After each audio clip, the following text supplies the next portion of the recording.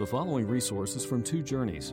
Two Journeys exists to help Christians make progress in the two journeys of the Christian life, the internal journey of sanctification and the external journey of gospel advancement. We do this by exporting biblical teaching for the good of Christ's church and for the glory of God. Please visit twojourneys.org for more resources. So turning your Bibles to 1 Corinthians chapter 5, we're looking for a second week at practical aspects of healthy church discipline. As we read the Bible, we learn that the first sin that occurred centered around something very simple, something as simple as eating a piece of fruit.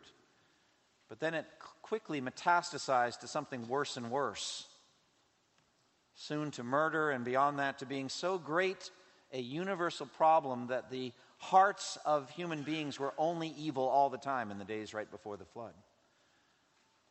God put Adam and Eve in the beautiful Garden of Eden and given them total freedom in that place to eat from any tree that they wanted, any tree, that is, except one, the tree of the knowledge of good and evil. Adam was forbidden by God to eat from that tree, and he was warned that if he did eat from that tree, he would surely die. He was specifically put in the garden, it says in Genesis 2:15, to serve it and protect it. Those are good translations of those two Hebrew verbs. And the word protect could also be translated to guard it, as a night watchman would guard a defenseless city, or as a sentry guards a sleeping army at night. The word implies danger and the need for watchfulness. And that word guard will show up again in a moment in my message. But Adam failed to do his duty. The serpent came and deceived his wife, and Adam stood idly by while that evil conversation went on. Eve was deceived and ate from the forbidden fruit. Adam was rebellious and ate as well. And sin entered the world, and death through sin. The Bible teaches us that the wages of sin is death, but Adam and Eve didn't die right away. Actually, first death came in the very next chapter, when their two sons, Cain and Abel, were grown men. Both of them made offerings to God, but Abel followed God's command to offer animal sacrifice, and Cain did not. God looked with favor on Abel's obedience and his offering, but he did not look with favor on Cain's disobedience and his offering. And Cain was jealous and hated his brother, the text tells us, and rose up and killed Abel in the field. God confronted Cain, saying, "Where is your brother Abel?" And Cain answered, "I don't know. Am I my brother's keeper?" Now that word comes from the same word that I mentioned earlier in Genesis 2:15. That's what Adam was told he was supposed to do with the garden, to be its guardian, its watchman, its protector. Cain is saying, am I the one who's supposed to be the guardian, the watchman, the protector of my brother? Now, in the New Testament, John in his epistle likens that sinful disregard for others and that sinning toward others to Cain's hatred of his brother Abel. And that cold-hearted question, am I my brother's keeper, especially hypocritical in that he had been his brother's murderer. But in the Church of Jesus Christ, we have agreed to be each other's keeper. We have agreed to be each other's guardians. We have agreed to be each other's night watchmen. In our church covenant, which we just read this morning, we have agreed to watch over one another in brotherly love. Not like Cain, who murdered his brother and then, it seems, hid his body in the field. Not like the priest and the Levite in Jesus' parable of the Good Samaritan, who saw a man lying by the side of the road bleeding and just crossed by on the other side, passed by on the other side. Jesus is very clear to say they both saw him, but they walked by on the other side, the priest and the Levite. Not my business. Live and let live. I'm not getting involved. Not like that.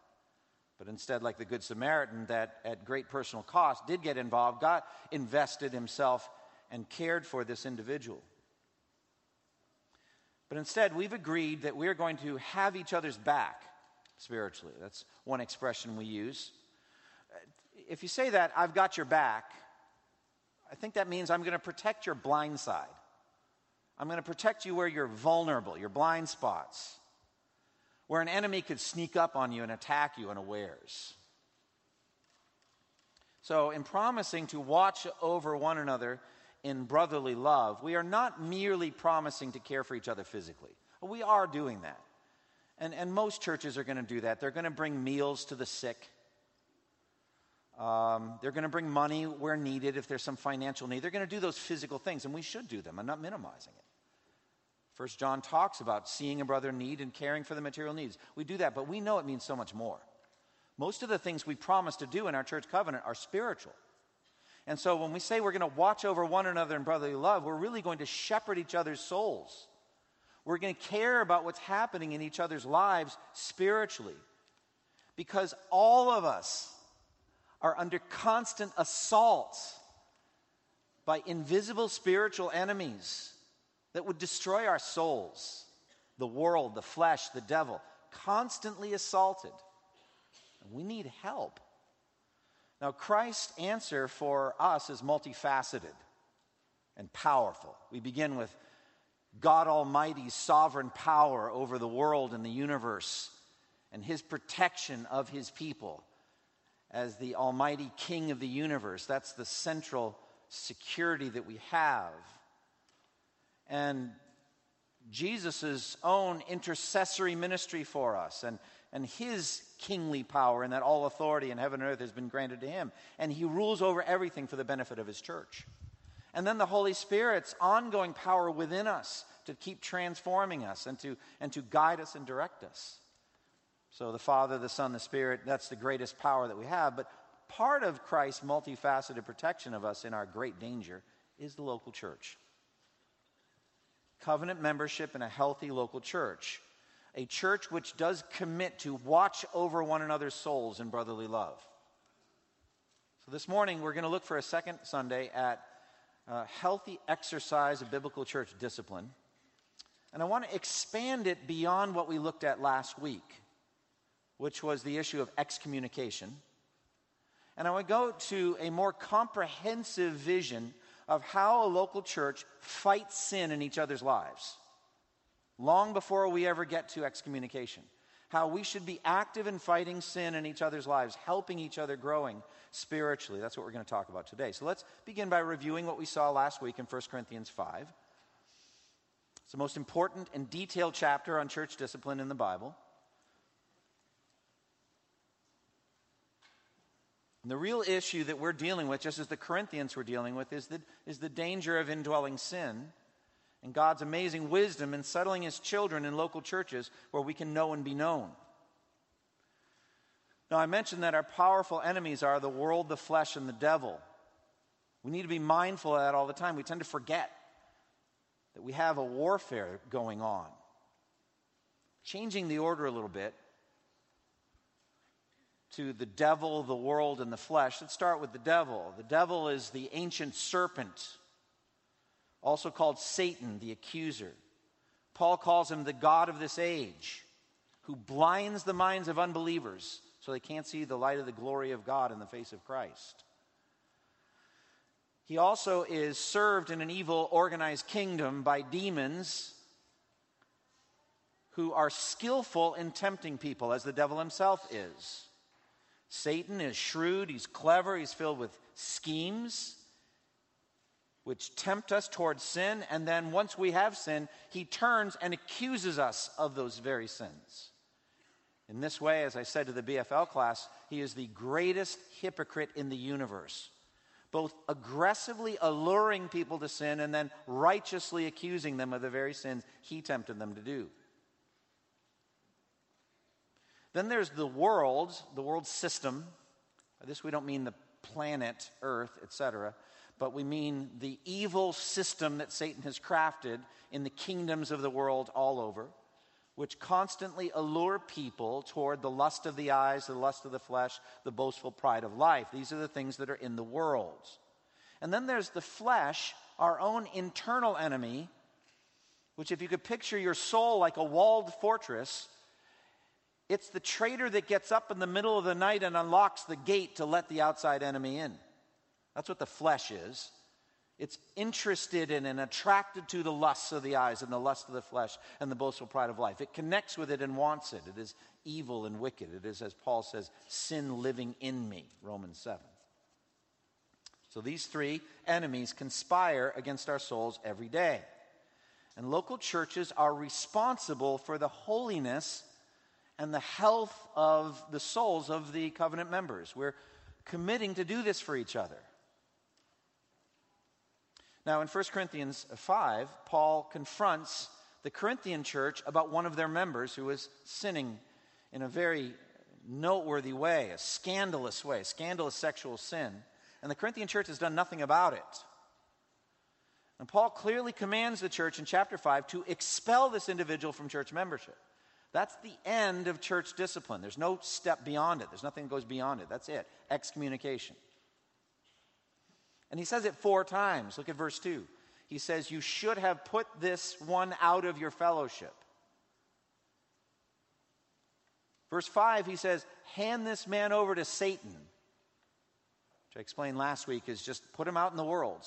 He's not an insider anymore. He's not in anymore. Verse 7 says, get rid of the old yeast of wickedness. So there's that same image of expelling, getting rid of. And then he says it very plainly at the end. Again, verse 13, expel this wicked man from among you. 4 times. Very clear what he wants done. And it exactly lines up with what Jesus said, as we saw last week in Matthew 18, about a stubborn sinner who will not repent despite being confronted by an individual, by a group of individuals, by the whole church, will not repent. Jesus said, treat him as you would a pagan or a tax collector. It's consistency. Now, last week we saw 5 motivations for church discipline. The first, as it is the motivation for everything we do in the Christian life, is the glory of God. We were created for his glory. We were redeemed for his glory. What this means is to put God on display, to put his attributes in a very radiant, shining way on display. So we are to do that. We are to be the light of the world, shining the glory of God. But a church that will not confront sin does not shine with the glory of God, does not glorify God. And so we do church discipline so that we can glorify God. The second motivation is the possible repentance and the final salvation of the sinner in question. Hand this man over to Satan so that his flesh may be destroyed and his spirit saved in the day of the Lord. Final salvation, that's the goal.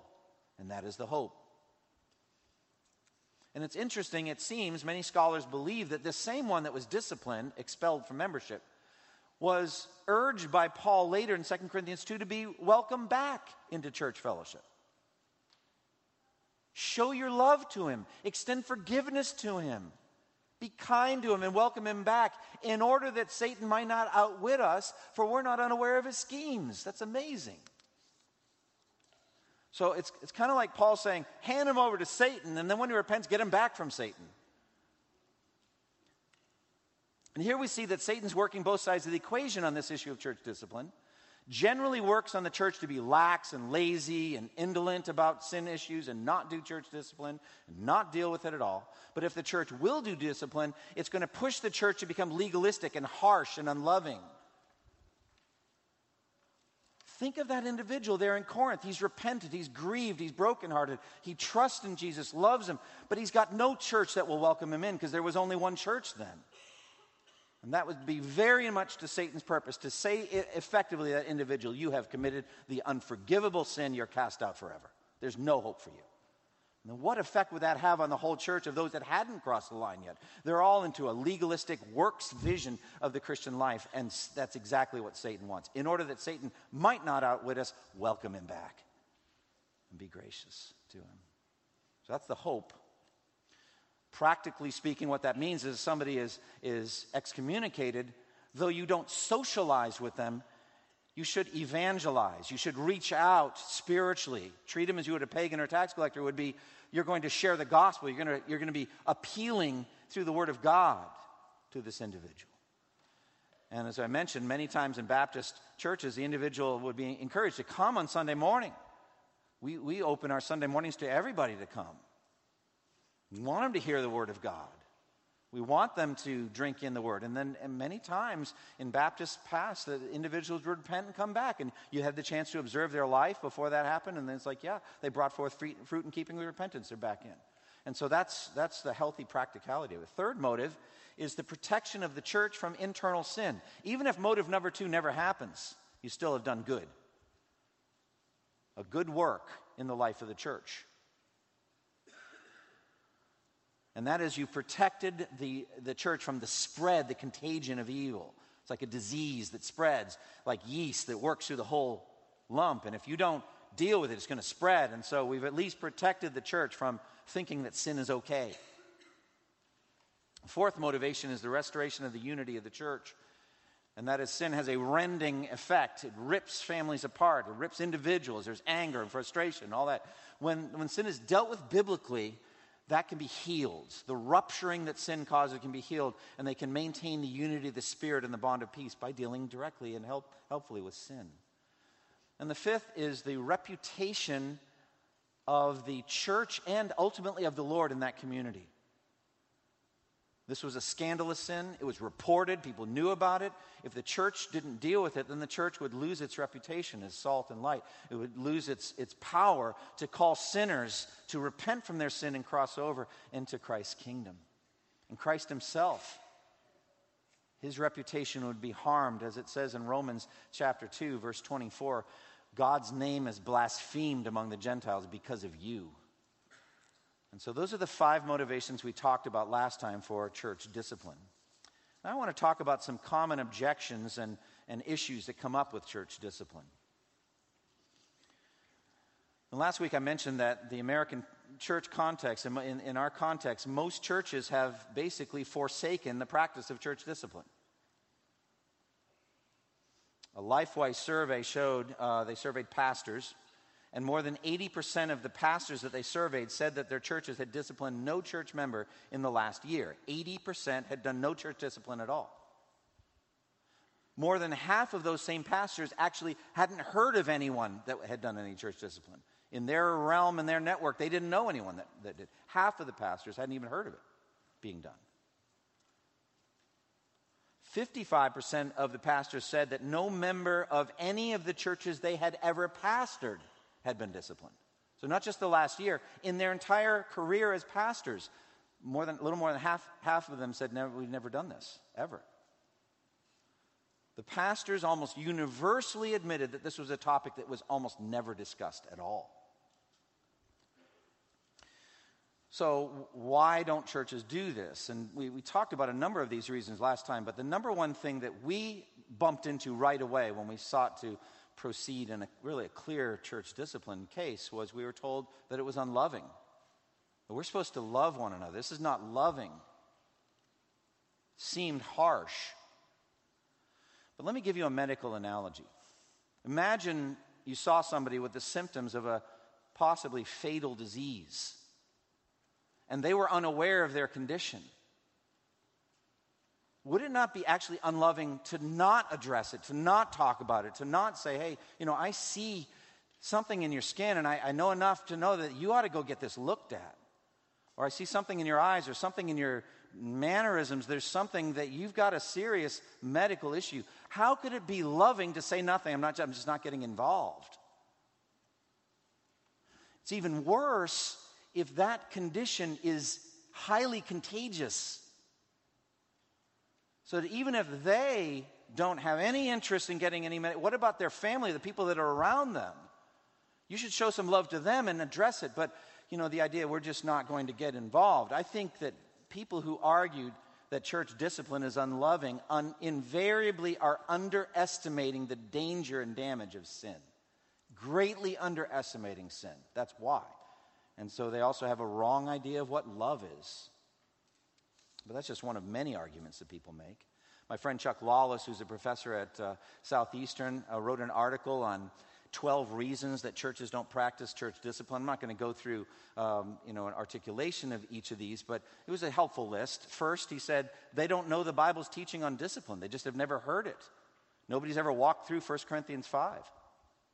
or Matthew 18, so they don't even know that it's there. Secondly, they've never seen it done before. They have no pattern set up in their lives. They don't even think this is part of a healthy church life. Thirdly, they don't want to appear judgmental. You know, Jesus said, "Judge not lest you be judged." And yet right here in the passage at the end, Paul says, "Are you not to judge those inside the church? God will judge those outside." So there's some judging you must do and some you must not do, and you just need to be discerning which is which. Fourthly, the church has a wide open front door policy.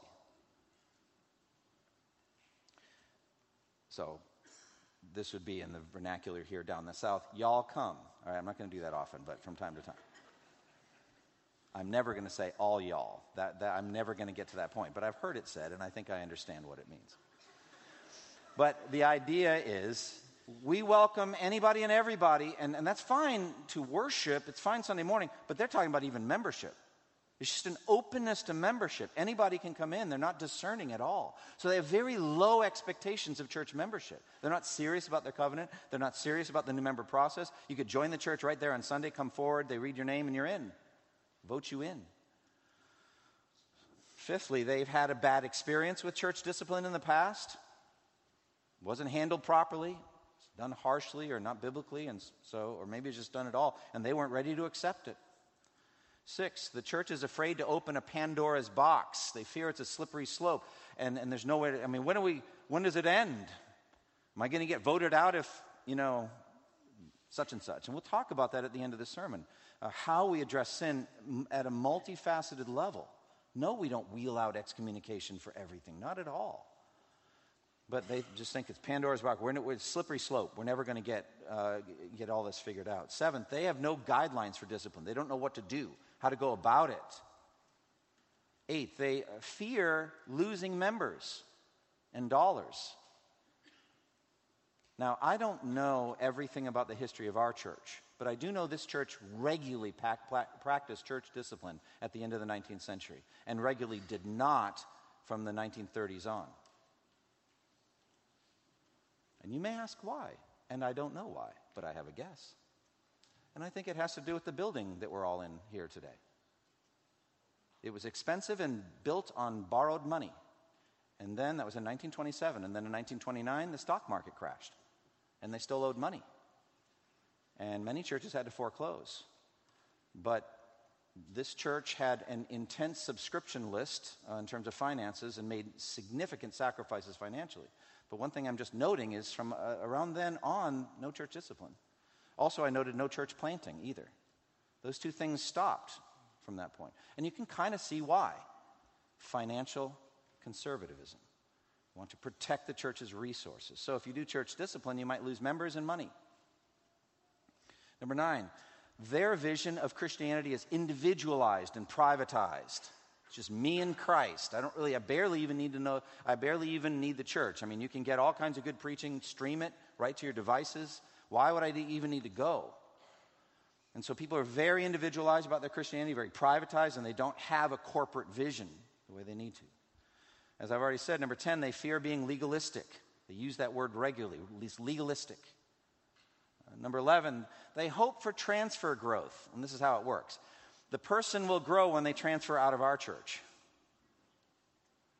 So let some other church deal with it. The problem is other churches don't know about it because they don't ask questions. One of the questions we ask at new members interview is, are you under any disciplinary proceeding with another local church? Often like a foreign language to the people we talk to because they don't even know what we're talking about. But we've by then educated people who know what they're talking about. And then 12, leaders are sometimes dealing with their own sin issues. And so they don't want to be hypocritical just in their own lives, and so they're held back from being faithful in this area. Well, what kinds of things get disciplined? Well, the first church discipline case of the type we're talking about here, excommunication, that happened in my 20 years here, happened a few years into my ministry here, and it had to do with a very tragic scenario of a woman who had met another man and was in the process of leaving her husband and her children for this other man.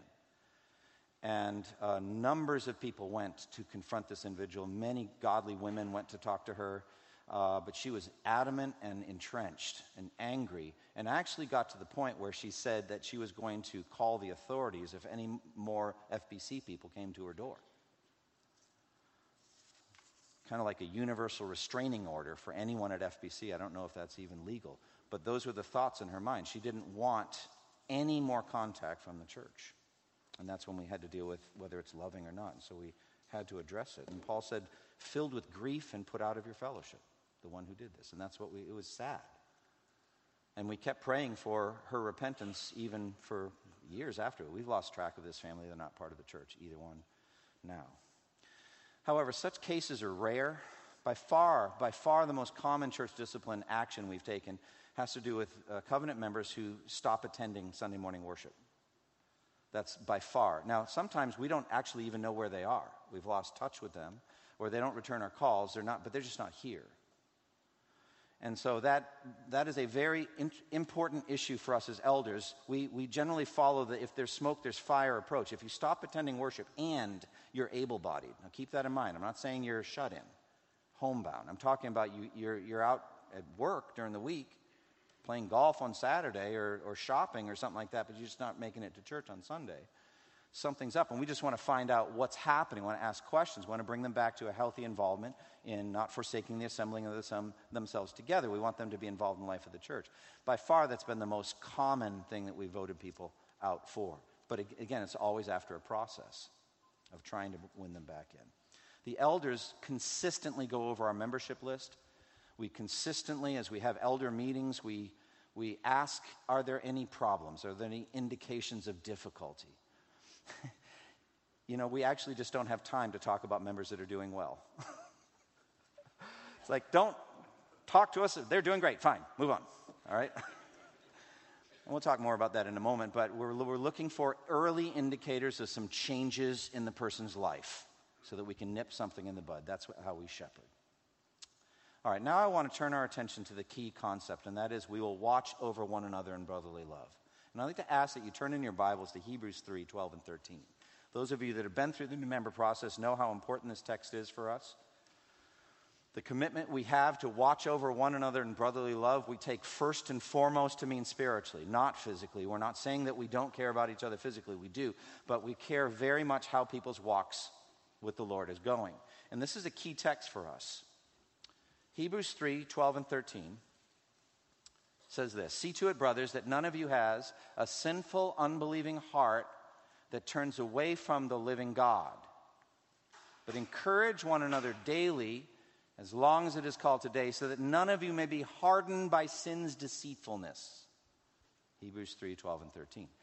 We believe this is probably the number one answer to the question, why should you be a covenant member of a healthy local church the rest of your life until you die? And the answer simply is to protect yourself from your own sinfulness, to get the help you need in reference to your own internal sin nature. That's why. There are many other reasons, but that's the number one reason. We all have indwelling sin. The Apostle Paul said in Romans 7, the very thing I hate, I do. The thing that I want to do, I do not do. Now, if I do what I do not want to do, it's no longer I who do it, but it is sin living in me that does it. And so we want help with that. Now, if you look at verse 12, the great danger here is generally called apostasy. Verse 12, a sinful, unbelieving heart that turns away from the living God. That's what we're dealing with. You see it there in verse 12, Hebrews 3:12. That we would turn away from following Christ and that we would go into a life of open rebellion. That's apostasy. Now, if any one of you thinks that could never happen to you, you don't know your own heart, and frankly, you don't know the inroads Satan and sin has already made into your heart. You should absolutely think this could happen to me if the Lord doesn't hold. As the hymn we sang earlier in Come Thou Fount, prone to wander, Lord, I feel it. Prone to leave the God I love. Every one of us who knows our own hearts knows that that is true. We have to be tethered to Christ because we are so prone to wander. Well, how does it happen? How does a person who professes faith in Christ later turn away from the living God? having a sinful, unbelieving heart that turns away from the living God? Well, verse 13 tells us the mechanism. They have become hardened by sin's deceitfulness. That's how it happens. We are progressively hardened by sin's deceitfulness. Verse 13. Temptation and sin are exceedingly deceitful. They do not tell us the truth about their basic nature, what they intend. Sin doesn't knock on the door of your heart, and when you open up and look at it, say, "Hello, I'm sin, and I'm here to destroy your world. I'm here to steal and kill and destroy. I'm here to take everything from you that you value. I'm here to take away your family, your wife, your children. I'm here to take away your possessions. I'm here to take away your job. I'm here to take away your reputation in the community. I'm here to take away your sense of peacefulness in your own heart and your joy in life. I'm here to take away your health, and I would like to take away your very life and your soul." Well, that's what sin intends. But sin doesn't do that. It deceives. It lies to us. It promises rewards of pleasure. Furthermore, it talks about being hardened by sin's deceitfulness. Remember I said, I got your back means I've got you at your blind spot. Well, we all have blind spots, and so sin's deceiving in ways we don't see. And it has a hardening effect on our hearts. What that means is the heart, being hardened, is less submissive to God. It's less yielded. It's hard. When the Holy Spirit speaks, we don't listen anymore. We don't hear him speaking anymore. It's exactly the same, I think, of being stiff-necked. I think it's just different words for the same thing. Stiff-neck equals hard-hearted. It means you're not yielded. Or like the seed in the soils. It's like the seed that hits the concrete pavement. There's no yieldedness. And so sin's deceitfulness gradually hardens our hearts. What happens is things that we were aghast at and shocked at in others or even in ourselves early on, the more that we are involved in them, little by little, they're not so shocking anymore. We become calloused and unfeeling. Furthermore, then we don't hear the still small voice of the Lord through the Holy Spirit calling us to prayer, calling us to the Word, calling us to patterns of obedience. We're not listening anymore because we don't really hear him. We become hard of hearing. It's sin's deceitfulness. And our minds become more and more worldly. We're thinking about worldly things more, about the pleasures of this world and the entertainments of this world and the possessions of this world. And after a while, we have developed a sinful heart of unbelief that's heading toward turning away from the living God. That's how it happens. All right, so what's the remedy? Well, the remedy here in this text is the church. There are other remedies I've already talked about, but here I'm focusing on the church. See to it, brothers, that none of you has this happening in their lives. So we're supposed to see to it. It's literally see, look. So open your eyes. Now, I believe the eyesight of the soul is faith. So by faith, see what's happening, but also physically. What's happening physically in their lives? What's going on? See. Now, above all, the elders are called to do this. One of the words for elders in the Greek is overseers, those that are seeing from above. It doesn't mean that they're better than anyone else, but they're up on a hill like a shepherd looking down on the flock to see who's wandering. And so the author to Hebrews says, obey your leaders and submit to their authority. They keep watch over your souls, like those who must give an account. So we have to give an account for the flock. And so elders are definitely supposed to watch over one another in brotherly love, but we're just all supposed to do it. So we see it, and we're going to watch, and we're going to see if there are new habit patterns. Is someone drifting in their lives? Are there new patterns that are hurting them? We're going to see that none of us has a sinful, unbelieving heart. Not one of us. We don't want to lose anybody. And so there's that mutual shepherding. So we're going to see that. And then the remedy is encourage one another daily, as long as it is called today. Now, be at peace. We're not advocating daily church right now.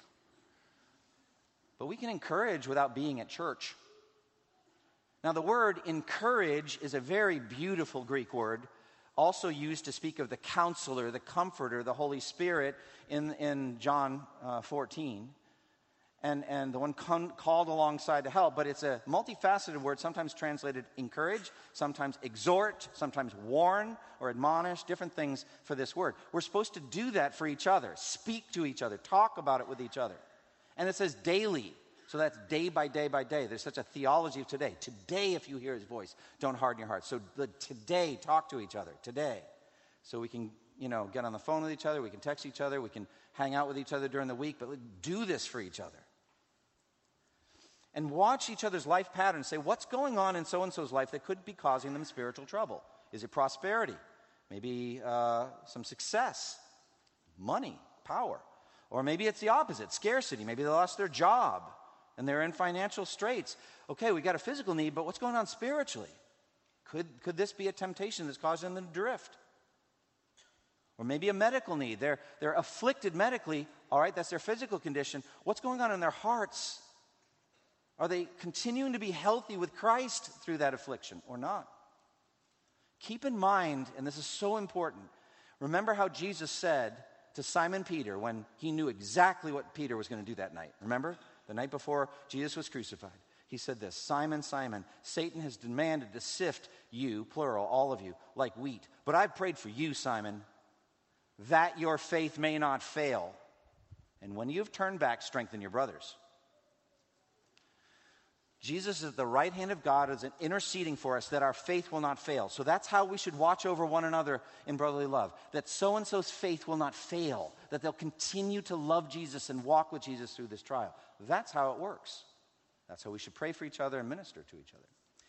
Now, as we close, I want to talk about the multifaceted response we should have to sin. And I gave you a bulletin insert. Probably should have projected on the screens as well, but I'm so old school. I'm still learning to use technology. Please don't tell my alma mater anything about that. It's terrible. One of the biggest misunderstandings about church discipline is that we will excommunicate people for minor infractions. Friends, we will not excommunicate people for minor infractions. What we want is we want an appropriate response to differing situations. Now, church discipline always has to do with sin, the threat of sin, always. So the approach is that we should use the minimum amount of interaction needed to bring someone to repentance. Don't wheel out the heavy artillery when it's not needed. So around the time that I was writing a chapter in church discipline, I was also building a treehouse. It was a ridiculous thing, but I love it, and it's just how it is. And I enjoyed building it. And as I was thinking about church discipline, I was thinking about the different tools I used to build the treehouse. And I noticed that I used 4 different hammers. I used an 8-pound maul, like a sledgehammer, to drive the ridge pole, the roof ridge, the 2x10 in place. I was wanging on that thing. And I never used the maul again. That was it. Then I had a 28-ounce framing hammer that was longer than your average hammer. It was really heavy. And I got really strong in my right-hand forearm. I got to be very big as I was driving those big spikes in the platform and the other things, the framing.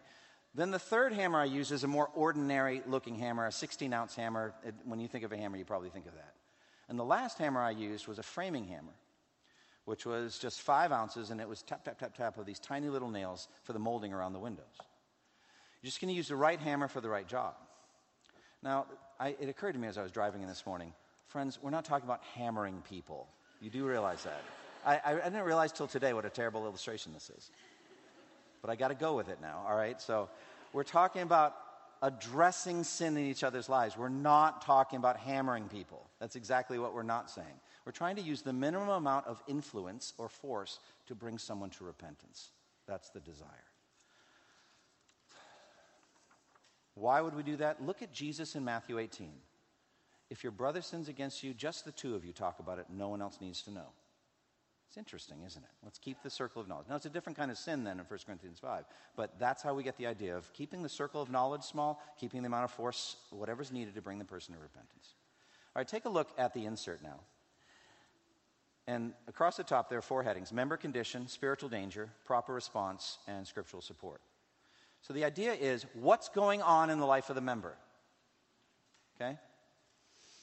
In every case, there's a danger with that person that has to do with sin. what would be the words the New Testament translations tend to use to address that? There's a lot of words we're supposed to do with each other, and you'll see them listed there. And then there's scriptural support behind them that you can look up later. I'm not going to go to the cross-references. So first, the member condition, the member is living fruitfully. I already told you, we don't spend a lot of time at elders' meetings talking about those in this condition. We're glad they're living fruitfully. But it doesn't mean we don't care about them. The danger is that they'll stop living fruitfully. We want them to continue to do it. And so there's a number of words that I would give would be encourage or praise. You should praise brothers and sisters that are doing well, as Epaphroditus was praised in Philippians 2. We should say, like in 1 Thessalonians 4:1, you're doing this, now we ask you to do it more and more. So I see this already at work in you, let's do it more and more. So that's praise. And I praised you folks last week for being the kind of church that doesn't fight on church discipline. You want to do it just as long as it's done biblically and faithfully. So I praise you for that. Let's just do it more and more. So that's encouragement and praise. Second member condition is lacking information. So that'd be somebody that just is ignorant of doctrine. They don't know key verses relevant to their situation. The biblical response then would be a teaching ministry, an instruction ministry. This is what some people call formative church discipline as opposed to punitive church discipline. Formative goes ahead of the sin and heads it off at the pass by giving you good biblical instruction on what not to do or what to do. So you teach people like that. Teach them the Word of God so that they will not sin in the future. Okay, the third member condition is the need to get moving, to get up off the dime, to get off square zero. Okay? The problem here is laziness or neglect, sins of omission through just not being active as you should be in a certain area. All of us tend to do that. We know what we should be doing, but we're not doing it. You don't need any more instruction. You already know, but you're not doing it. So what verbs would the New Testament use? There you would go to exhort or spur on. I love that. Spur one another on toward love and good deeds. Like think of an old Western, you know, that round piece of metal with the sharp edges to encourage the horse to get going. So the horse is encouraged or spurred on toward moving. And so the author uses this. Let's spur one another on toward love and good deeds. That's what we should do. So you exhort. Come on, let's go. Let's move. You urge. Fourth member condition is somebody going through a trial. They're going through difficulties. They're going through afflictions. And the danger, spiritual danger for them is discouragement or depression. So the biblical words there would be comfort or console that person. Mourn with those who mourn. Be with them. Don't be Job's friends, judging the person. Get alongside them and love them and get them through the trial. Member condition could be starting to go astray. They're starting to go in a decisively sinful direction, but they've just begun to go in that direction. You're really trying to nip the sin in the bud. It's a new sin pattern. The New Testament uses words like warn, admonish, the word admonish, or correct. So you give a warning there. Many verses speak of this. What about somebody that's determined to wander? You've already warned them, and they just keep on doing it. Well, there you get into the biblical word we see frequently, rebuke, but rarely do. What is a rebuke but a verbal spanking, basically? Strong rebuke. Like Jesus to Peter, get behind me, Satan. That's a rebuke. So it's a very strong word. I'm not saying you should say, get behind me, Satan, to somebody who needs to be rebuked. But what I'm saying is it's a serious thing, and you really want to wake them up to the danger. The word rebuke is used. And then finally, stubborn unrepentance, or you could say notorious and egregious sin. That's where Matthew 18 and 1 Corinthians 5 would be different. And that's where you bring out excommunication. Does that make sense? So there's just different levels of addressing sin in the life of the church. Now, as I finish, I just want to say, as I did in my prayer, I don't know this, but I assume that not all of you are born again. Not all of you are Christians, or not all of you members of a healthy church. This has been for church members. If you walked in here this morning, not yet born again, this is not what you need. What you need is to repent of your sins universally and turn to Christ. Christ is a savior for sins. He's a savior for sinners just like you and me. And all of us have sinned and fall short of the glory of God. And there is only one Savior. Salvation is found in no one else. For there is no other name under heaven given to men by which we must be saved. Turn to Christ, trust in Christ. And then once that's happened, get water baptized and join a healthy church like this one, where you can receive the benefits of people who will know you and you'll know them. Close with me in prayer. Father, we thank you for the time that we've had these 2 weeks to look at details of church discipline. We thank you for the array of responses that we can have as members to other people's sins. Father, I pray that you would strengthen us to do our duty in each other's lives. Help us to be faithful. Help us to care enough about how others are doing, to get close to them and be effective through the Holy Spirit in bringing them to repentance. We pray in Jesus' name. Amen. Thank you for listening to this resource from twojourneys.org. Feel free to use and share this content to spread the knowledge of God and build His kingdom. Only we ask that you do so for non-commercial purposes and in accordance with the copyright policy found at twojourneys.org. Two Journeys exists to help Christians make progress in the two journeys of the Christian life, the internal journey of sanctification and the external journey of gospel advancement. We do this by exporting biblical teaching for the good of Christ's church and for the glory of God.